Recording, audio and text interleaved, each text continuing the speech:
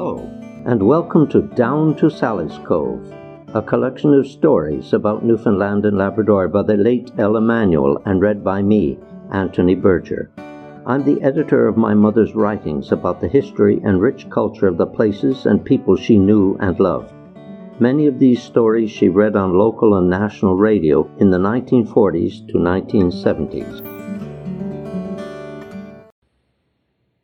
Over the years, many men and women were sent to Newfoundland and Labrador to promote one Christian denomination or another. One who fascinated Ella Manuel was Julian Morton, who pitched up as a Church of England missionary in the mid-19th century. Here she recalls something of his 13 years spent along the shores of northern Bonavista Bay as a Church of England missionary. His 1863 memoir, Life and Work in Newfoundland, Reminiscences of 13 Years Spent There, describes life in the scattered and thinly populated northeastern corner of Newfoundland. Here, Ella Manuel travels back in time and Out from Green's Pond with Julian Morton. Now, the island of Green's Pond in northern Bonavista Bay had for some 150 years been a thriving community by the time the young Reverend Julian Morton arrived in 1849. In fact, my own ancestor, John Manuel, lived there on a piece of land granted by the Crown in 1732. All along Bonavista Bay and the Strait Shore there were settlers, mainly of West Country origin, and there was much toing and froing back and forth to England. Morton found in Green's Pond a neat village, a good church, a resident justice of the peace, and a customs officer. For the previous 20 years the village had had a school and a permanent teacher, as opposed to other settlements served by itinerants who spent a few months here and there.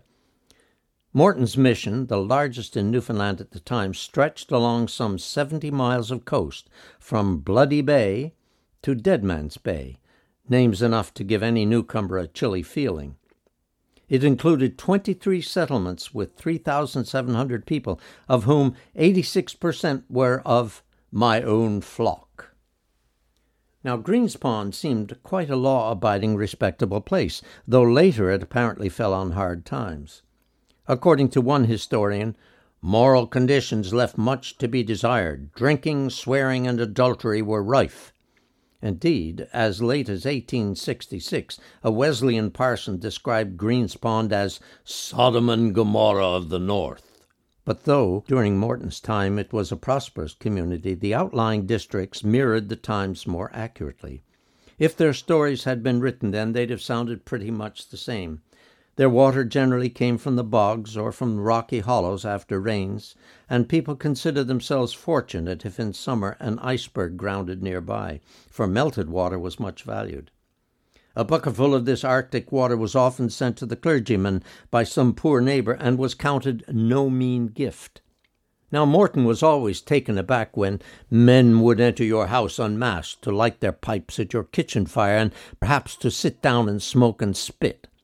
Once Mrs. Morton was surprised by a man thus entering her parlor, where she was sitting alone. He said nothing, but coolly lit his pipe at the fire, then walked out again smoking it, without so much as a word. Morton wrote extensively about the bitter cold of winter and how it affected and sometimes killed settlers. Listen to him telling about trying to sleep in the bitter cold. A remedy which I sometimes used and always found effectual was to rise from bed and run twice or thrice with bare feet on the still colder floor. This excites circulation, and soon a glow of warmth is felt which enables you to sleep. I believe now what I have often heard, that old people whose circulation is bad often suffer frostbite in bed. When writing, the ink would freeze in his pen so quickly that every few lines Morton had to stop and hold his pen in front of the fire to thaw it out. As to their food supplies, I suppose it didn't matter very much if salt cod froze, and a carcass of meat kept much better frozen anyway. Vegetables such as they had went in earth cellars with 4-foot thick walls, but iced up the moment they were taken out. Milk froze so commonly that they used to put it on the table in a solid chunk to be sliced and slid into one's cup. And if you had the misfortune to spill your tea, it would freeze in the saucer, and you'd lift up cup and saucer together. And bread? Well, you couldn't put this in the earth cellar because it would soon go moldy. One stormy day when Morton was visiting one of his stations, he was invited to take some tea before setting out on his journey. And while his hostess was cutting the bread and butter, she complained how difficult it was to keep the bread from freezing. "So I always put the loaf into the bed and wrap it up close the minute the boys turn out." Rather horrified at the thought, he later discovered that in Greenspond his own maid always wrapped the bread up and put it at the foot of her bed for the night. Schools were few and far between, so how could people learn to read and write? Of the 300 and so people married in Morton's parish between 1849 and 1856, only 49 could sign their names. Morton asked one man if he could read and write, and he said, "No, I'm thankful to say, else I would be as big a rogue as them that can." Another man, witness to a marriage, whom Morton had asked to sign the register, replied, "No, your worship, I can't write. I got to trust others, like most poor fellers. But I suppose there will always be some smart enough to live alongside their neighbours and do nothing for their bread." But they didn't all think that way. At Swains Island, about 4 miles off the mainland, where in Morton's day the sealing vessels moored up the channel, there came to settle years earlier 2 families from the West Country. They worked hard from dawn to dusk, with little comfort and less financial success. Finally, after several years, the fishing improved, and one man began to prosper. By this time there was a small host of children, none of them big enough to help with the fishing, but most of them big enough to be going to school if there was one. Well, the day came when the prosperous man called aside one of the hired fishermen, and in his old country accent said, "John, thee knows I canst neither write nor read. They can read. Now seems to me a sad, unchristian way for my boys to grow up without learning. Do thee stop ashore and teach our children, and I will pay thy wages as if thee went on the boat." And so he did, until a better teacher could be found, and John could go back to his fishing. In Cat Harbor, when Reverend Morton arrived, there was no school.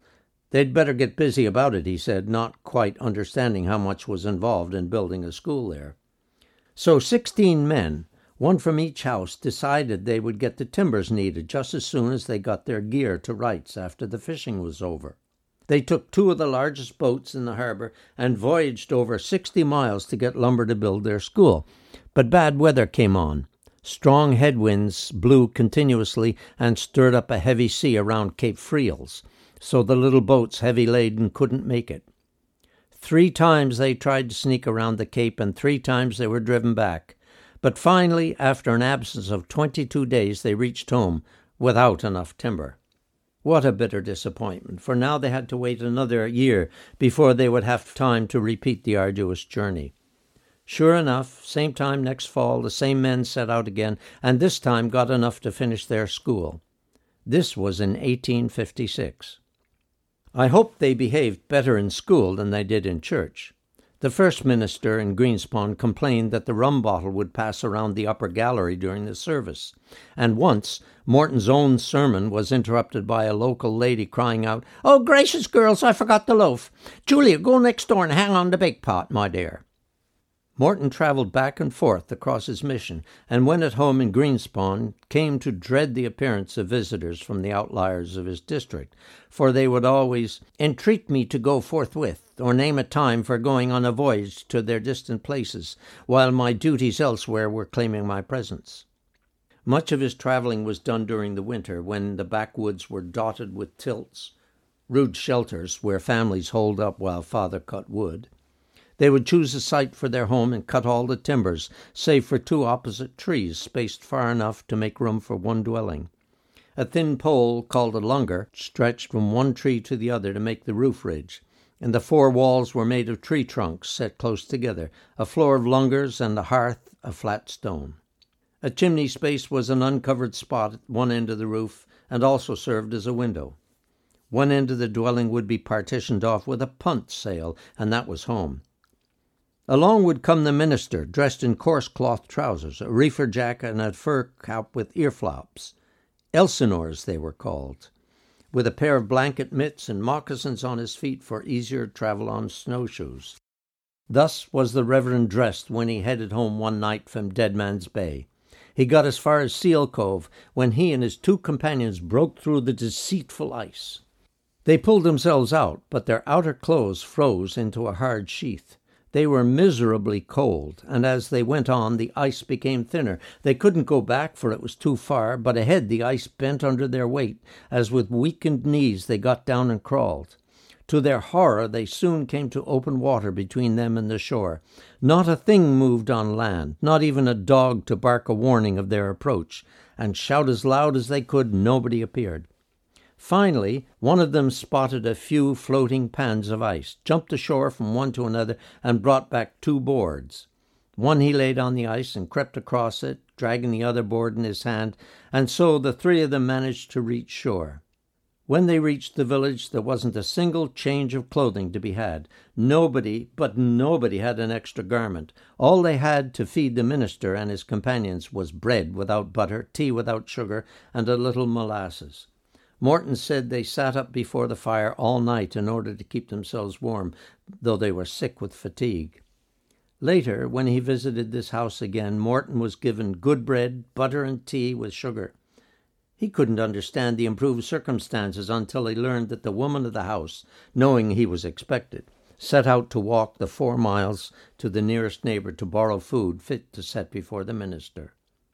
So, if Morton had troubles, they were small compared to those faced by his parishioners. As the introduction to his little book states, his aim was to give his readers a plain, unvarnished account of facts, a humble and truthful picture of the difficulties and the encouragements of a devoted missionary.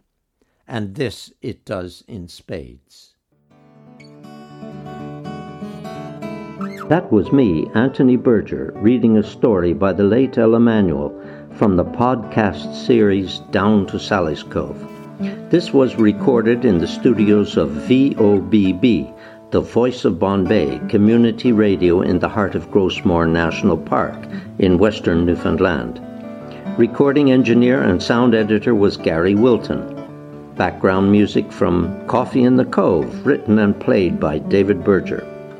Together with a biography of my mother, these and other stories are available in book form entitled No Place for a Woman, The Life and Newfoundland Stories of Ella Manuel, published in 2020 by Breakwater Books, St. John's, Newfoundland and Labrador. Thanks for listening. In the next episode, Ella turns to James Lumsden, who came in the late 19th century to preach the virtues of Wesleyanism to northeastern Newfoundland.